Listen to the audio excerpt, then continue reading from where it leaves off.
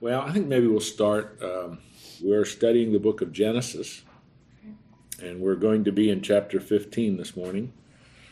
And it is still morning, so I can say that. Let's review where we are in the book of Genesis. I'm not going to go back to chapter 1. But chapter 12 is an important turning point in the book of Genesis because that's when the character of Abraham comes on the scene. Abram, as he's called there, his name has not yet changed.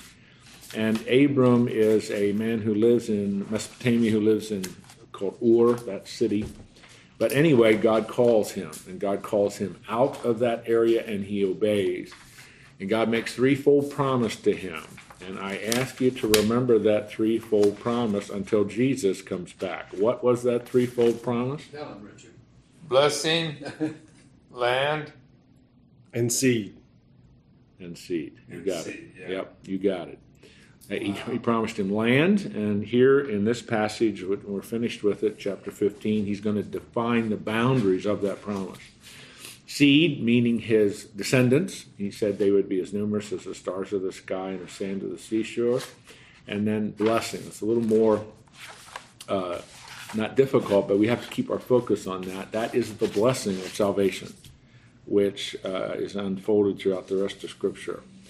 In chapter 13 and 14, Abram is doing a series of things. He goes down to Egypt because of famine and misrepresents things, telling the Pharaoh that Sarah, his wife, is actually not his wife, but his sister.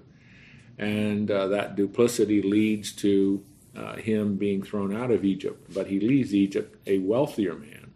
Chapter 14, his nephew Lot is captured by a group of kings from the east and taken all the way up to the north, and Abram rescues him. And chapter 15 is where we are now, picks up on the events that follow that. Abram is still questioning, are you going to bless me?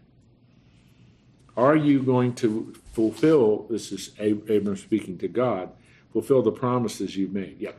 Before you get in, for the gains that Abram made, one of the versions that I just was glancing through implied that when they entered Egypt, he actually sold Sarai to the Pharaoh, and they gave him a lot of stuff, animals, and wealth in that exchange.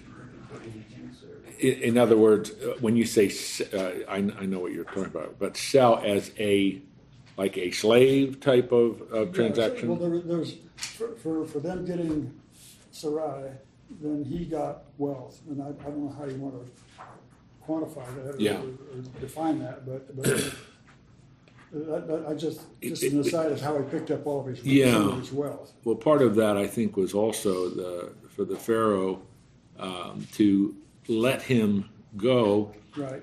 In effect, throwing him out of the land. He threw him out with that promise so that he would not be judged. Yeah, made sure he'd get far enough away so it wouldn't come back. So that he would not be judged. Because what he had done, and Sarah, of course, went with him. She did not stay in Egypt. It's one of those providential things that God, in spite of his duplicity, still blesses him, which is really quite amazing. So in chapter 15, we started this last time, but we didn't get it quite finished. Chapter 15 is a very, very important chapter because here is where God seals this covenant promise. And he seals it by performing, which for you and me today is bizarre. It's a bizarre, it's impossible that can even make any comparison to anything we have today. But in the ancient world, when two businessmen or two individuals made a covenant, made an agreement with one another, they didn't bring in a group of attorneys who drew up a big, thick document, and they signed it, and witnessed it, and had it notarized. What they did is they gathered a series of animals, and the types of animals they would choose depended on their wealth and so on. But nonetheless, and they would, this is where it gets really, really, really strange, they would cut the animals in half and lay them side by side, and then they would take their hands together and walk between these animals. That is called cutting a covenant. And that is exactly what happens in this passage. But as you will see before we're done with the chapter, Abram does not walk between the animals. God does. And what that indicates to us is that God is sealing the covenant. And the conclusion of chapter 15 is that this is an unconditional, unilateral covenant. Does that make sense? Unconditional, unilateral. It is not binding on Abram. It is not conditioned on Abram's obedience. It is not conditioned on Abram doing anything. God is saying, I will keep the promise that I've made to you. And so that's kind of where we left off last time. I want to make sure, because if you don't get this ancient practice, which is really very strange for us today, you don't understand what's happening in this passage. So are you with me? Yes. All right, 4 of you, or the rest of you, are playing living statues. So let's look at verse 7. I am, here's where God begins to speak. I am the Lord who brought you out from Ur of the Chaldees to give you this land to possess. That's just a reminder of the covenant promise. But he said, O Lord God, how am I to know that I shall possess it? That's a good question. It's a natural question. It isn't that Abram is doubting God. He's just saying, Lord, I alone, I'm going to possess all this land? God says, bring me a heifer 3 years old, a female goat 3 years old, a ram 3 years old, a turtle dove, and a young pigeon. And he brought him all these, cut them in half, and at each half over against the other, but he did not cut the birds in half. And when the birds of prey came on the carcasses, Abram drove them away. Okay, now, what I had just summarized, Abram now does. Verse 12. As the sun was going down, a deep sleep fell on Abram. And behold, dreadful and great darkness fell upon him. And the Lord said to Abram, know for certain that your offspring will be sojourners in a land that is not theirs, and will be servants there, and they will be afflicted for 400 years. But I will bring judgment on them, on the nation that they serve, and afterward they shall come out with great possessions. As for yourself, you shall go to your fathers in peace. You shall be buried in a good old age, and they shall come back in the 4th generation, for the iniquity of the Amorites is not yet complete. Now, that may sound, verse 12 through 16, that may sound a little foreign to you. You maybe aren't quite getting what God is saying here. God is laying out a very, very important timeline of how God's going to fulfill this promise. So I'm going to try to draw this on the board simply to make sure that you understand. Wheels are locked. I think we'll make it work. All right, here's God in Genesis chapter 15 reviewing and reiterating the promise. What promise? Land. The focus of chapter 15 is not on being a blessing. The focus of chapter 15 is not the seed. The focus is on the land promise. Because Abram said, how do I know you're going to do this, God? So he cuts the covenant, and God reviews for Abraham how this is going to occur. So here, I'm going to give you the dates. Here we are about 2000 BC. Okay? He says, your descendants, he calls them sojourners, your descendants are going to sojourn in a land that is not theirs. What land is that? Egypt. So he's saying, your sojourners are going to be in Egypt. And God doesn't explain how they're going to get there, why they go there. He just says they're going to be in Egypt. How long are they going to be there? 400 years. Now, this is new information. It's new prophetic information. It's a new declaration of how God's going to fulfill this promise to Abraham. At the end of those 400 years, then they are going to go into the land. What land? The land of Canaan. So, Abram, I am telling you, I'm going to make you this promise. And it's about 2000 BC. So about 1500 BC, I'm going to start to bring them out. And the exact period is 1446 BC, and by 1399 BC, the Jews are going to possess Canaan. Now, I'm just giving you the dates. That isn't important. But this is historical. We can document this. We know exactly how this occurred. But God is just saying something here that's really amazing. In other words, as he said at the end of the section I just read, Abram, you're going to join your fathers. You're going to die. You're not going to see this. You're not going to see this fulfilled. But I'm telling you, this is what I'm going to do. And then God adds something. Did you see that? That last verse in the section I read. The iniquity of the Amorites is not yet complete. What a strange statement. Who are the Amorites? One of the groups in Canaan. It's one of the tribes of the Canaanites. And Amorites is often used as kind of a general term for all the Canaanites. So what's God saying? They're wicked, but in 400 years they're going to be even more wicked. And when you study the book of Joshua, which is the history of the conquest, when the Israelites conquered Canaan, what does it keep saying to us? That the Israelites are the instrument God uses to judge the Canaanites. So why is it taking 400 years?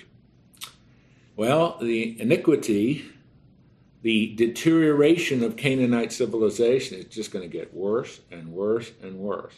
So in 400 years, I'm going to use you, the Israelites, the descendants of Abram, to judge the Canaanites, and that's how I'm going to give them the land.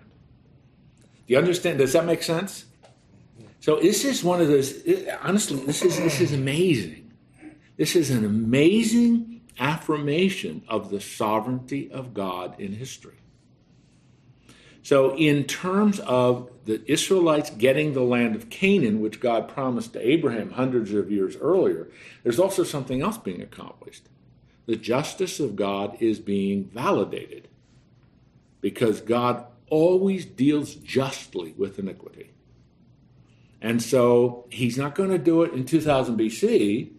He's going to wait over 400 years, then he's going to do it. So that everyone will know that God is just, that God is righteous in two ways. He fulfills his promise, but he also holds people accountable for their sinful actions. Isn't that amazing? That is the kind of God we serve. And so what you see in this very short paragraph, which I just read, is God laying out for Abram. Because Abraham asked the question, how am I going to possess this land? Well, Abram, you actually personally are not going to possess it. Your descendants will possess it. You're going to die. You're going to go to your fathers. You're going to live a good old life. It's going to be a rich life. But you're not going to see this happen. But I'm telling you, in 400 years, I'm going to do it. Well, God, why are you waiting 400 years? Because the iniquity of the Amorites is not yet complete. So when that's complete, then I'm going to use your descendants to judge them as I fulfill the promise I'm making to you. Our God is a God who's in control of things. Is he kind of like giving the Amorites enough rope to hang them? I probably wouldn't put it that way, but in a sense, yes, so that when God judge the Amorites, the Canaanites, it will be understood as a just action on his part. You could also say, Woody, which I think is, this is another thing that you see as you further study the Old Testament, God gives the Canaanites multiple opportunities to respond. And of course they reject any kind of turning to him. So now I hope I added a little bit because I wanted to put this little theological twist in here. That this is just another, this meaning that the paragraph we just read, is another affirmation of what the Bible declares over and over and over again. God is sovereign. God is in control. And God accomplishes his purposes, and he uses all kinds of instruments to accomplish his purposes. Does that make sense? Are you with me? That is a major, major theological conclusion to draw from this. Let me tell you a story that it doesn't relate to this directly at all, but it fits with the conclusion we're to draw from this. Abraham Lincoln is president of the United States during the Civil War. Abraham Lincoln is confounded theologically with what's going on. And he cannot figure it out, in a sense. I mean, he knows that it is wrong for the South to try to secede from the Union, that slavery is a moral evil, but he struggles with it because he says the South is reading the same Bible as the North. The South is praying to the same God as the North. The South is calling national days of fasting and thanksgiving as the North is calling national days and days of thanksgiving after major victories. The South is saying that we can justify our entire way of life based on Scripture, and the North is saying we can justify our desire to abolish slavery based on Scripture. And so he is saying, which one is right?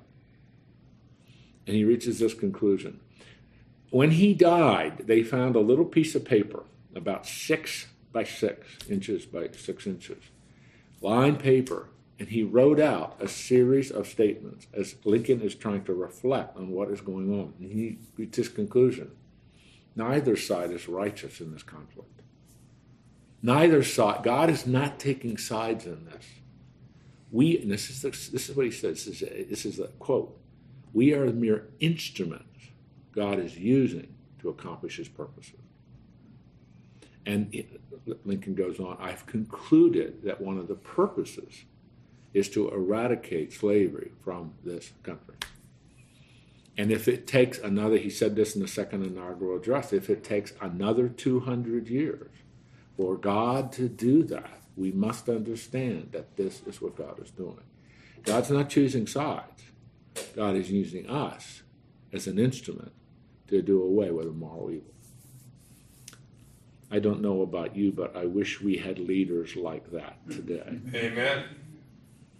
Who seriously reflected on what is happening and lead people, not just to get elected, but lead people in a right, moral, ethical path to follow.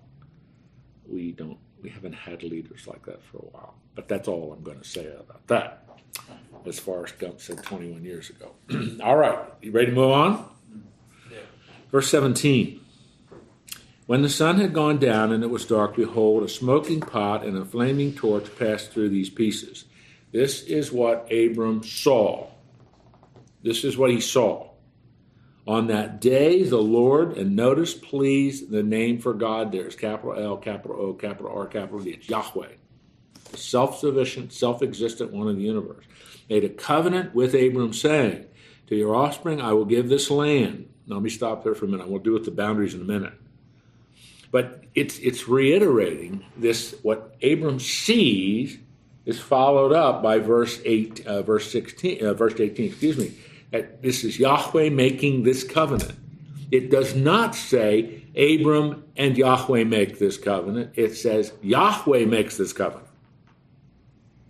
So he is walking between the animals that are slain in two, cut in two. He is the one who is cutting, this is the language of the ancient world, cutting this covenant. It's binding on him. All covenants, we have dozens of examples of these that have been found in archaeological digs. Dozens of these kinds of covenants that were made. But it was always two people, or two nations, or two groups, or two tribes, or two clans that are walking between the animals. Only God walks between the animals. It is binding on him. And it reiterates for Abram that God is a covenant-making, covenant-keeping God. He will keep his promise. And this is also very, very important because remember, the book of Genesis is the first of the 5 books that are called Torah, or the Pentateuch, the first 5 books. These are the linchpin books for Israel. And so they would read this, and the Levites would read it, the leaders would read it, and say, okay, we're going to be in Egypt for over 400 years. Then God's going to get us out. And that's exactly what he did. So, I mean, it's just, for me, and I hope this is the same for you, this reaffirms our confidence that 1, God keeps his promises, and 2, God's in control of things. I don't know about you, but some days I wake up and say, "Now, Lord, are you sure you're in control here?" Some things are happening. You just don't. Are they sneaking up on your blind side here, kind of catching you off guard? But that's just not an acceptable conclusion to reach. And this is one of those verses passages that really affirms that. Now, before we deal with the border issue, and I'll invite you to take your map out in a minute, are any questions about the cutting of the covenant or what God has promised, or more specifically, what God is laying out and tying this into how he's going to deal with the Amorite? All right, so let's have a quiz. Take out a half a sheet. No, I'll never do that. Well, then let's deal with the boundaries. We're in end of verse 18. Here's the first time God is specific now. I'm going to give you your descendants land. To your offspring I'll give land. From the river of Egypt to the great river, the river Euphrates. Now, in a way, if you can take the map that has the age of the patriarchs, that's a little more easy to use because the Euphrates River is not as clear on the other one I gave you. But this is what I'm talking about. The one at the age of, if you have that map that I gave you a couple weeks ago. Okay, now here's the Euphrates River, right? Did everybody see that? Does he have a map? That's the Euphrates River, okay? This is the border of what today would be Iraq, but this is the border of Mesopotamia. This is the border of the Assyrian Empire. So God is saying, Abram, your offspring, the land I'm promising them, is from the Euphrates River in the north. So I'm putting my index finger, it's a little hard for me to do, I'll do it this way. I'm putting my index finger over the Euphrates River, okay, to the river of Egypt. Now this is not as easy to discern because most of the time when you say the river of Egypt, what river do you think of? The Nile. If that's the case, then this is from the Euphrates River to the Nile River, which in terms of 2016, that's really a controversial set of boundaries because that's from Iraq to the center of Egypt. So, I mean, there are some expositors who say that it really is the eastern boundary of the Nile River. There is another possibility, and here you have to go to your other map because unfortunately it isn't on this one. But if you look at this map, there is a small river. It is called, and you really have to, it's very, very hard to see, but it's called the Wadi El Arish. It's right here. Here's the Nile. Here's Gaza. It's right here. And there is a river. It is not by any stretch a major river. It goes like this. It goes across. Today, the boundary between Egypt and the nation state of Israel is that river. When Israel and Egypt, I don't know if you know some of the modern history, but when Egypt and Israel fought a war in 1967, Israel won that war, and they took the entire Sinai Peninsula. They were right over to the border of Egypt. In 1976, Israel and Egypt negotiated a peace treaty, and they decided on an international boundary, and this is the international boundary. So the recognized international boundary between the nation state of Israel today and the nation state of Egypt today is that river. So, I mean, it's just, it would be fun to think it's the Nile, but it might just be this. The one thing we know is that God knows which one it is, and he will fulfill that promise. Now, here's the question that is important to ask. Or let's make it plural, have the Israelites ever been able to fulfill this promised boundary? Almost. During the empire of David and his son Solomon. David ruled everything from the Euphrates River. I mean, there's absolutely no doubt about that, because under King David and his son Solomon, the nation of Israel, United Kingdom of Israel, was a major power in the Eastern Mediterranean, rivaling Egypt and Mesopotamia. But then, as you know, when Solomon died, you know what happened to the kingdom. It split and so on. And it did almost go down to the edge of the Nile River. Not quite. So under David and Solomon, the kingdom of Israel almost had the exact boundaries that God had promised Abraham in this particular passage of Scripture. So it's really something. So the modern nation state of Israel is not anywhere near the boundaries of what God's promised Abraham here. And that's one of the questions. Will God ever fulfill this promise? It's unilateral. It's unconditional. Depending on how you look at end times teaching, when the Lord returns and sets up his kingdom and fulfills all of his covenant promises to the Jewish people, some would argue that he will, in effect, do just that, fulfill this unconditional covenant promise of the boundaries of his kingdom. So, chapter 15, all you see in the next verse 19, is just a list of all the Canaanite tribes. And you always remember Canaanites. If the tribe ends in "ite," it's a Canaanite tribe. The Kenites, the Kenizzites, the Cadmonites, the Hittites, the Perizzites. I mean, they're all the various Canaanites. They're all the descendants of Canaan, the son of Ham. That takes us all the way back to Genesis chapter 10. All right, you with me? Very, very important chapters theologically. So your silence means understanding. Very good. Let's look to chapter 16. Chapter 16 has a major theme. The results of not trusting God's promise. The results of not trusting God's promise. What had God promised to Abram? He promised him family. He promised him a covenant nation. In Genesis 16, does Abram have a son yet? No, he does not have a son. It's been 11 years, 10 years really almost, since God made the promise. And 10 years is a long time. 10 years is a long time to me. At 69 years old, 10 years is really a long time. When I was 20, 10 years didn't seem that long. But 10 years is a long time. And God still hasn't fulfilled the promise. God said, Abram, I'm going to give you descendants as numerous as the stars of the sky. I'm going to give you land. He just reaffirmed the land promise. Now, Abram's, he's not scratching his head. I'm getting older, and Sarai, she's getting older. And so the verse 1 says, Now Sarai, Abram's wife, had borne him no children. It's been 10 years. So Sarai comes up with an idea. She had a female Egyptian servant whose name was Hagar.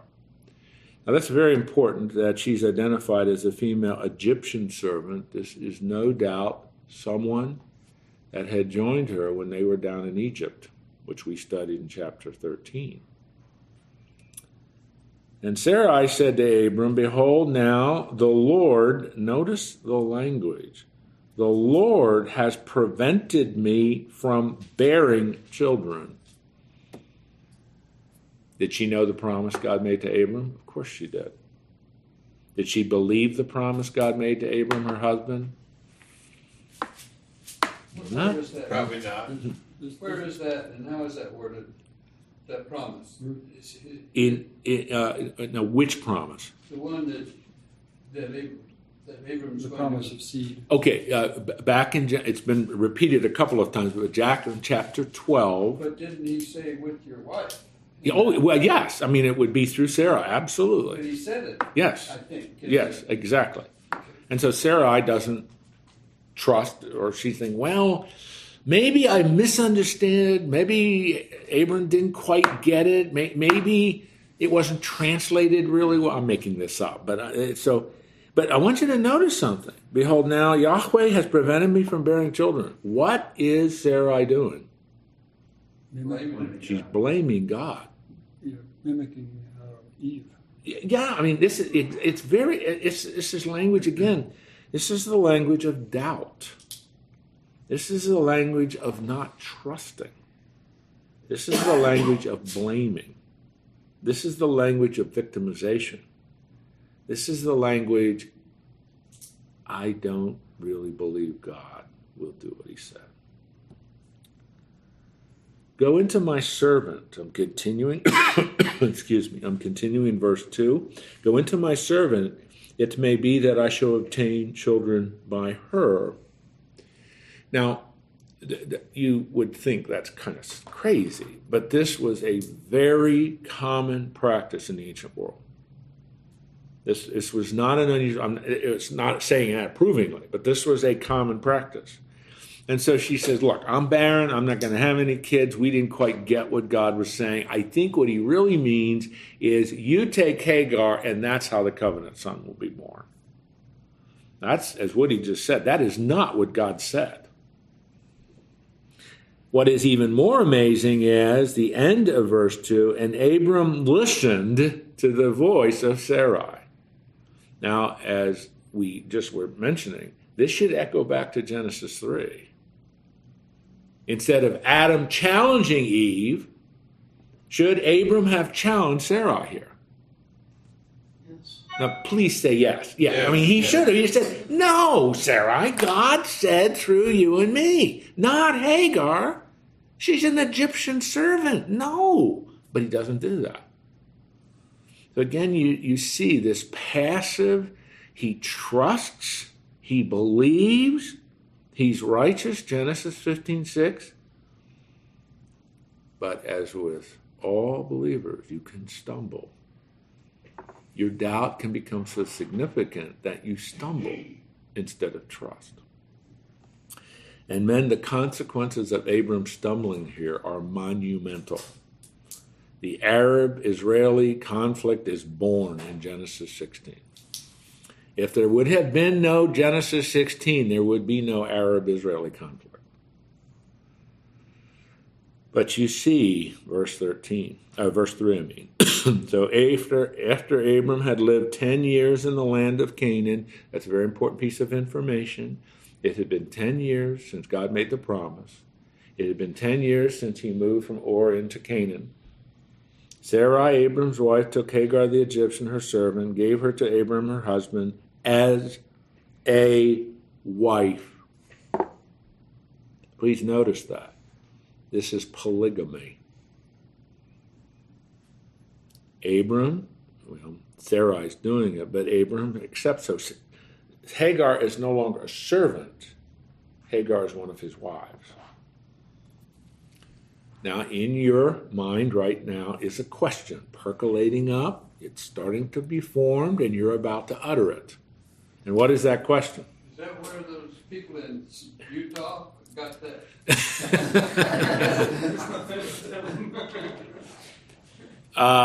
not the question. Actually, I started in Illinois. There is. Yeah. The question Joseph Smith, the founder of the Mormons, did say polygamy was in the Old Testament. God approves of polygamy. We should practice polygamy. That's not good thinking, though.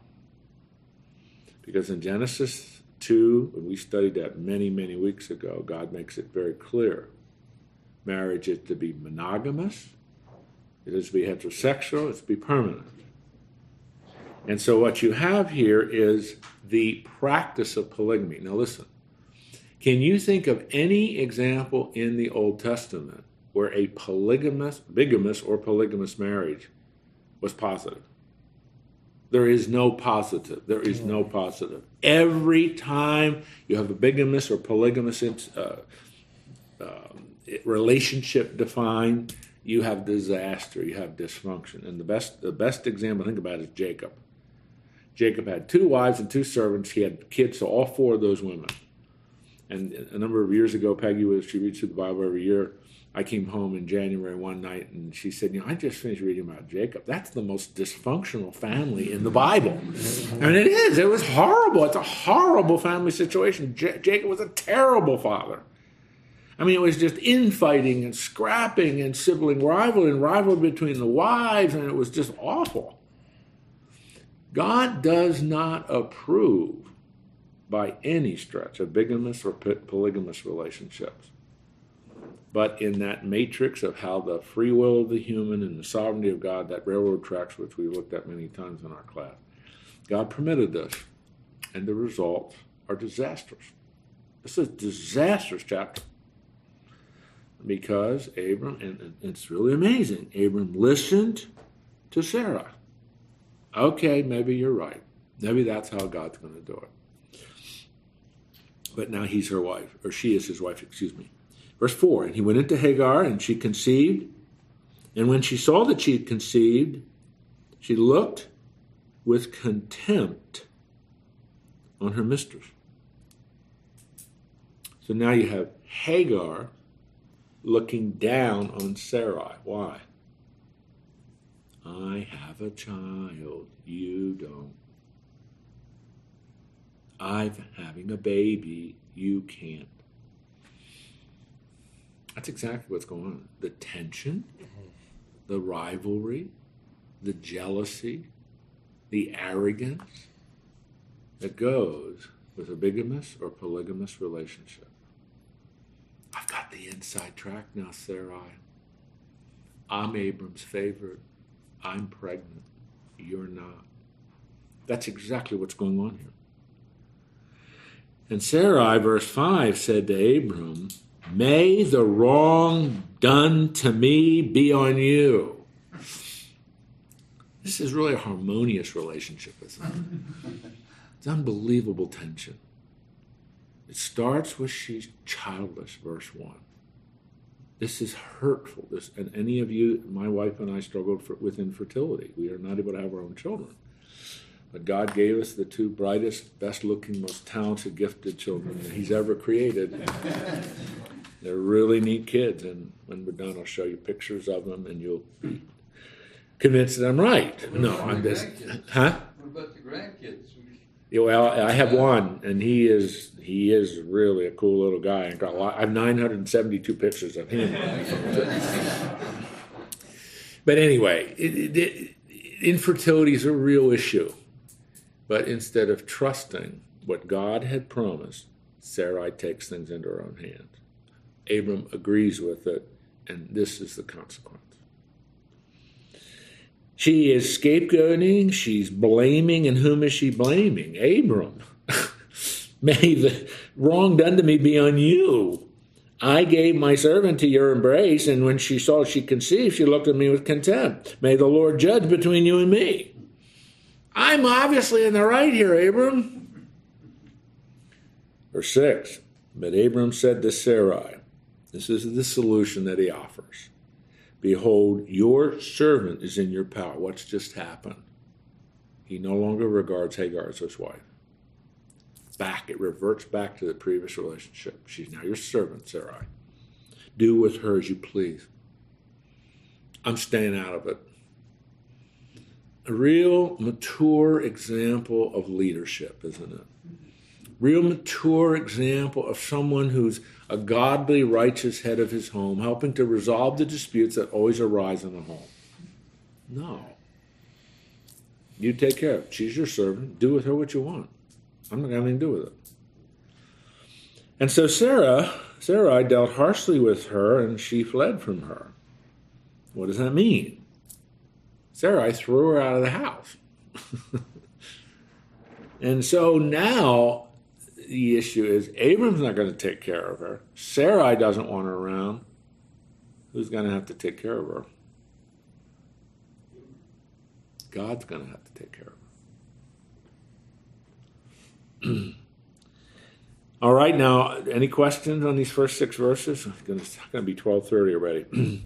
All right, let's move into verse 7. Very, very important phrase. The angel of the Lord found her, and the her is Hagar. She'd been thrown out of the house.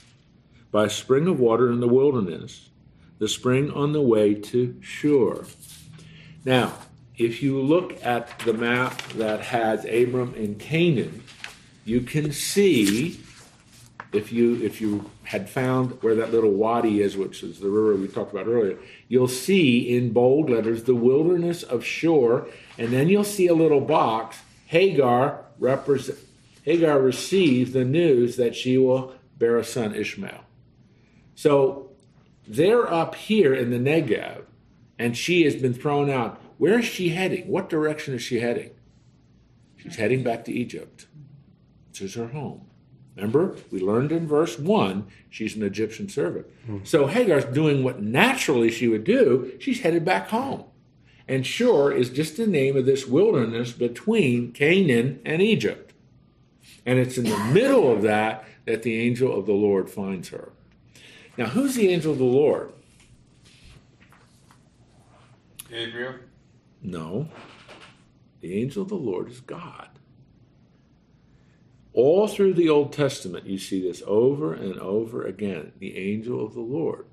And multiple, if you look at the beginning of the book of Joshua, the angel of the Lord shows up to Joshua, tells him how he's to take Jericho, and he bows down and worships him. Not just an angel, because the angels reject worship.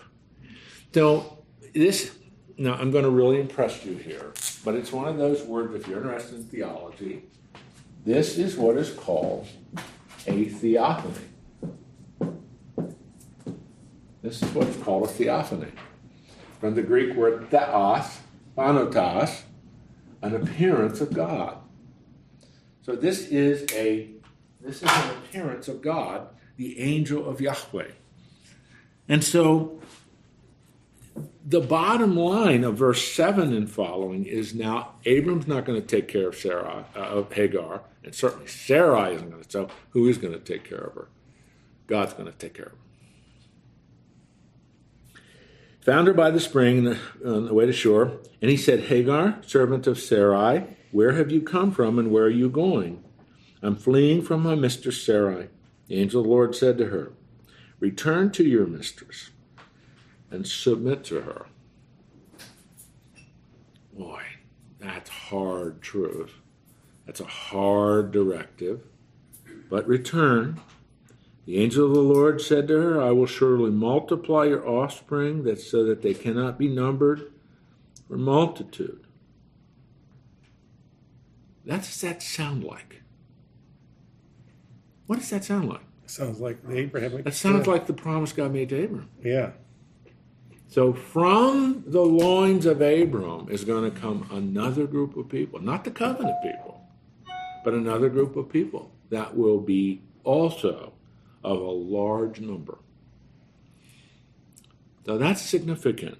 And the angel of the Lord said to her, behold, you're pregnant, you shall bear a son. You shall call his name Ishmael. Ishmael means God hears. El, God, Ishmael, God hears. Because the Lord has listened to your affliction. So God is saying, God is taking care of Hagar, and God is promising, your son, I want you to name him Ishmael, and I will bless you. And from Ishmael are going to come descendants that are as numerous, you can't number them. And if you know anything about Islam, Genesis 22 in Islam, Abram did not offer Isaac to God. He offered Ishmael. Ishmael is the covenant son, not Isaac. And the entire Arab, that's the ethnic name, Arab and religious Muslim looks at Ishmael as the key covenant son of Abram, not Isaac. And this is a very, very, very important passage. And if you know anything about Islamic faith, one of the 5 pillars of Islam is called the Hajj. You are to make, as a faithful Muslim, at one time during your life, a pilgrimage to Mecca. And when you go to Mecca, what are you doing? You are reenacting the pilgrimage of Hagar. That's what you're doing. So, Hagar and Ishmael are the key people in Islam, not Sarai and Isaac. Abram's the prophet. Abram is a key individual in Islamic faith. Very important. He's the father of the Islamic and Arab, all those people. But not through Isaac, through Ishmael. So isn't it interesting? Their unwillingness to trust God's promise produced a major problem. that you and I in 2016 are still living with. Well, that's probably all I need to say about that. Continuing, verse 12. He shall be a wild donkey of a man, his hand against everyone, and everyone's hand against him, and he shall dwell over against all his kinsmen. Ishmael is going to be a problem. He's going to be a man who creates lots of hostility. He's always going to be a source of tension, and he's always going to be a source of strife. Has that been an accurate prophecy? Mm-hmm. Absolutely. Absolutely. So she called the name of the Lord who spoke to her, "You are a God of seeing." For she said, "Truly, here I have seen him who looks after me." Therefore the well she called Beer La Aroi, and it lies between Kadesh and Bered, and it's marked there on that map. You can see it. If you found that little box where it says Abraham received, if you just go a little bit to the northeast, if you will, or a little bit to the right, you can see the name of that well. That is where she met God. That is where God promised her the son. Name would be Ishmael, etc.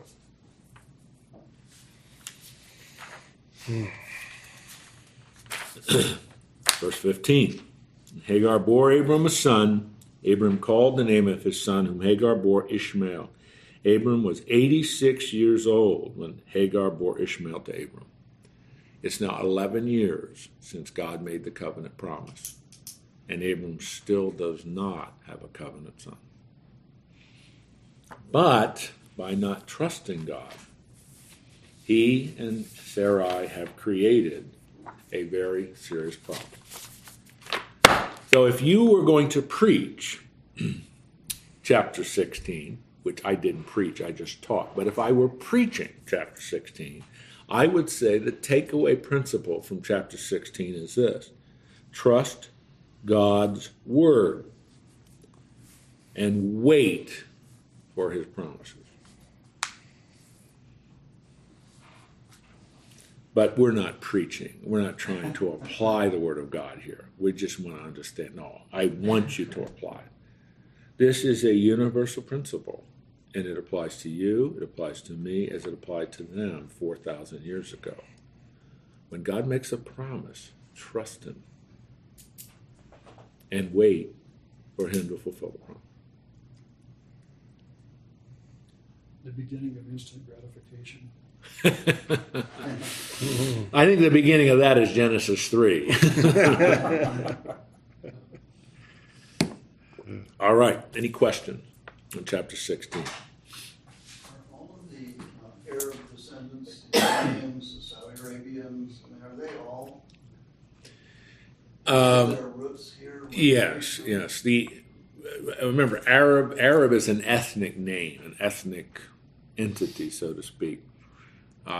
Because I'm glad you knew it. Not all Muslims are Arabs. As a matter of fact, Arab Muslims are a minority. The majority are not. Our non-Arabs are the majority of the 1.23 billion that are on planet Earth. But yes, Jim, they all would go back to Ishmael in terms of the descendants. Mm-hmm. And you have now I'll just go down a bunny trail real quick, then I'll quickly come back. That is still true today, not the Jewish culture anymore, because they've been very assimilated into a Western way of thinking, but the Arab culture is a very tribal, clannish culture. It still is today in 2016. Do you understand what I mean by that? The typical Arab, it sounds negative. I don't want it to sound negative, but the typical way in which an Arab person thinks is they don't think nation state.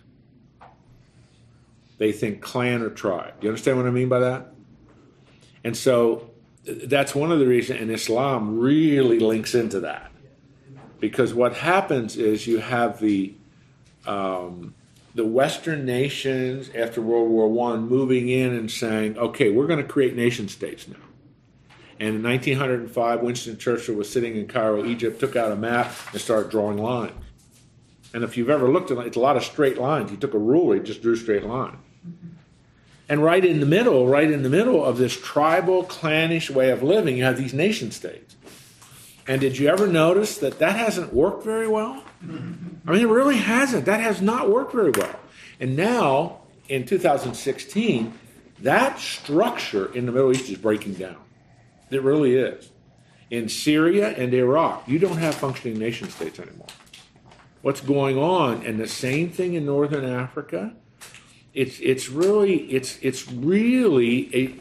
the whole way in which they look at things being revived again. And that's why this crazy nut Baghdadi has founded the Islamic State, because he's saying, I'm restoring the caliphate. There are no nation states. I'm trying to restore the great caliphate, which nobody seems to be going along with that idea. But it's caliphate, the caliph. The last caliph was right in the early 20th century at the end of World War I, when the Allies went, because the Ottoman Empire joined Germany and Austria-Hungary in World War I. They joined the wrong side. And so when Germany and Austria-Hungary were defeated, the Ottoman Empire was dismembered. It was just torn apart.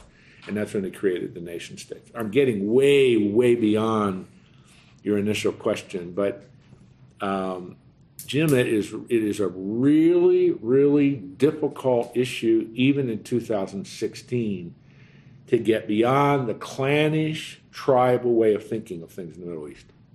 So the Canaanite nations, they essentially are not the nations, but the peoples. Those Canaanite tribes have basically disappeared. They are not Arabs. They are not the descendants of Ishmael.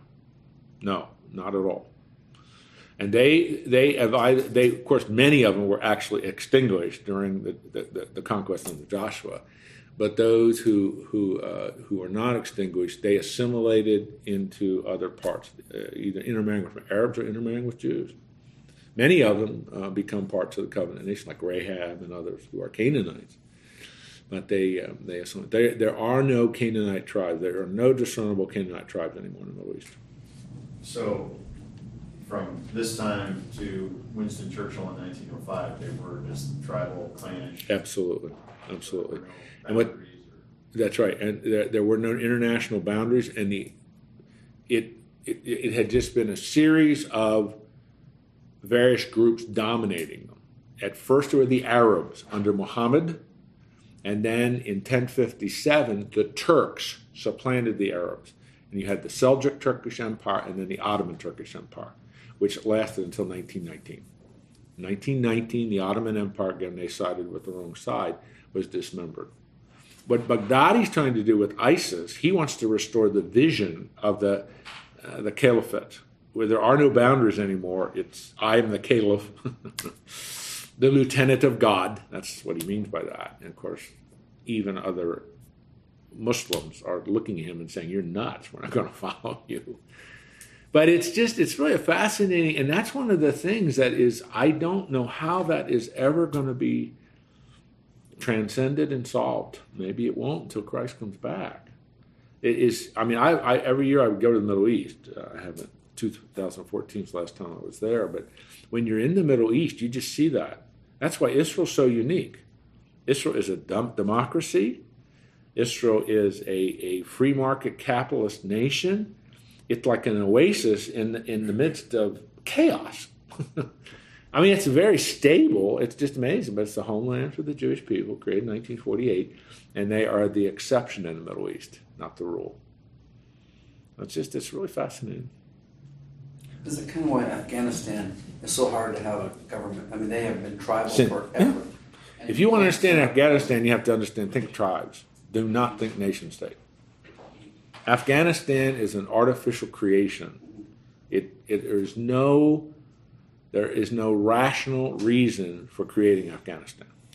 The same way with Iraq. There is no rational. Iraq is a fiction.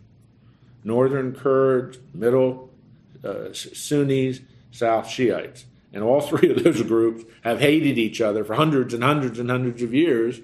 And so Great Britain tried to say, okay, we're going to create a nation state. You guys get along. Okay. And then you have a guy like Saddam Hussein comes along. And what is Saddam Hussein? He holds all that together with terror and power. And when Saddam Hussein was executed, what happened? Iraq just blew apart. Just blew apart. I mean, I'm not advocating Saddam Hussein as a solution to this stuff, but it's the mess. It's the mess that, well, no, let's put it, it's the mindset that exists, and it is very, very, very difficult to impose a Western idea of nation states in this kind of a world. I mean, it really is. If you want to understand Syria, you have to start with the Assad family, which are Alawites. The Alawite is one of the clans, and they have been in power for 55 years. And they're not about to surrender, because if they surrender and give up, what will the other clans do to the Alawites? Get revenge for 55 years. I mean, if you ever watched The Godfather, and you know the Sicilian vendettas, the vendetta idea is absolutely central to the Middle East. It's central. Your tribe attacks my tribe will get back to you. I mean, it's really horrible. Well, chapter 17, which, because of Jim's question, it's all his fault, we were not able to get into. But it was an interesting answer. No, it was a great question. It really was. Chapter 17, Abraham is 99 years old. So we go from 86 to 99. It's 13 years later. God institutes a covenant sign. It's circumcision. And so next week we have to investigate this very important chapter. We still don't have the covenant son born. But God keeps inching this along. Unconditional, unilateral covenant promise. I tested your faith. You didn't do well with that test. Hagar and Ishmael. But now, Abram, we're back on track.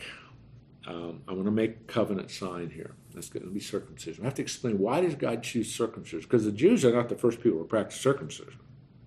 Why did God choose that? And then, finally, we'll see Isaac born. So, if the Lord tarries and we meet again next week, we'll finally see 25 years after God made the promise. 25 years. Would you wait 25 years for God to fulfill a promise to you? That's how long he waited, until Isaac was born.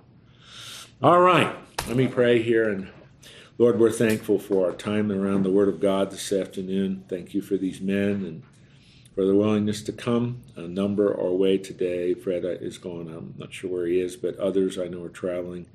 We just ask your blessing, watch care over them. Thank you for this reminder in chapter 16 particularly to listen to the promises that you make to us and trust that you will keep your promises. One of the lessons of Hagar and the tragedy of what Sarai and Abram did was created a kind of mess that, in a sense, we still live with today. And that's the way you've made your world. Those who trust you receive blessing. Those who sometimes stumble, there can be consequences that are always unintended, but there's still grace, there's still mercy. You showed grace and mercy to Hagar. You showed grace and mercy to Ishmael. But there's still the consequences when we don't trust you.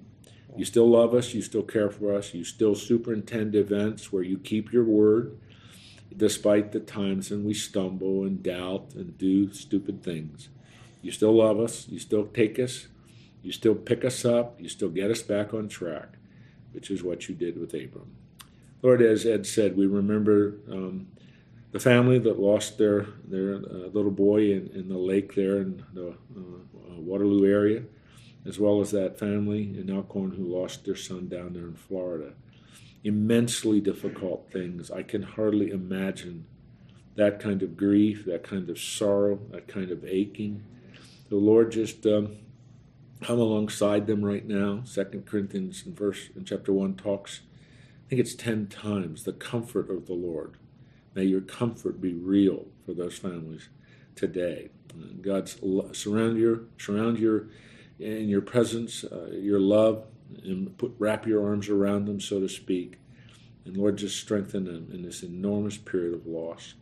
We also remember Richard's request here for his son Simon, He's been diagnosed with the bipolar condition, and there are some threats apparently he's been making there in the family. So we entrust that to you. Would you protect him and the rest of the family? And Lord, just do a mighty work in Simon's life as well.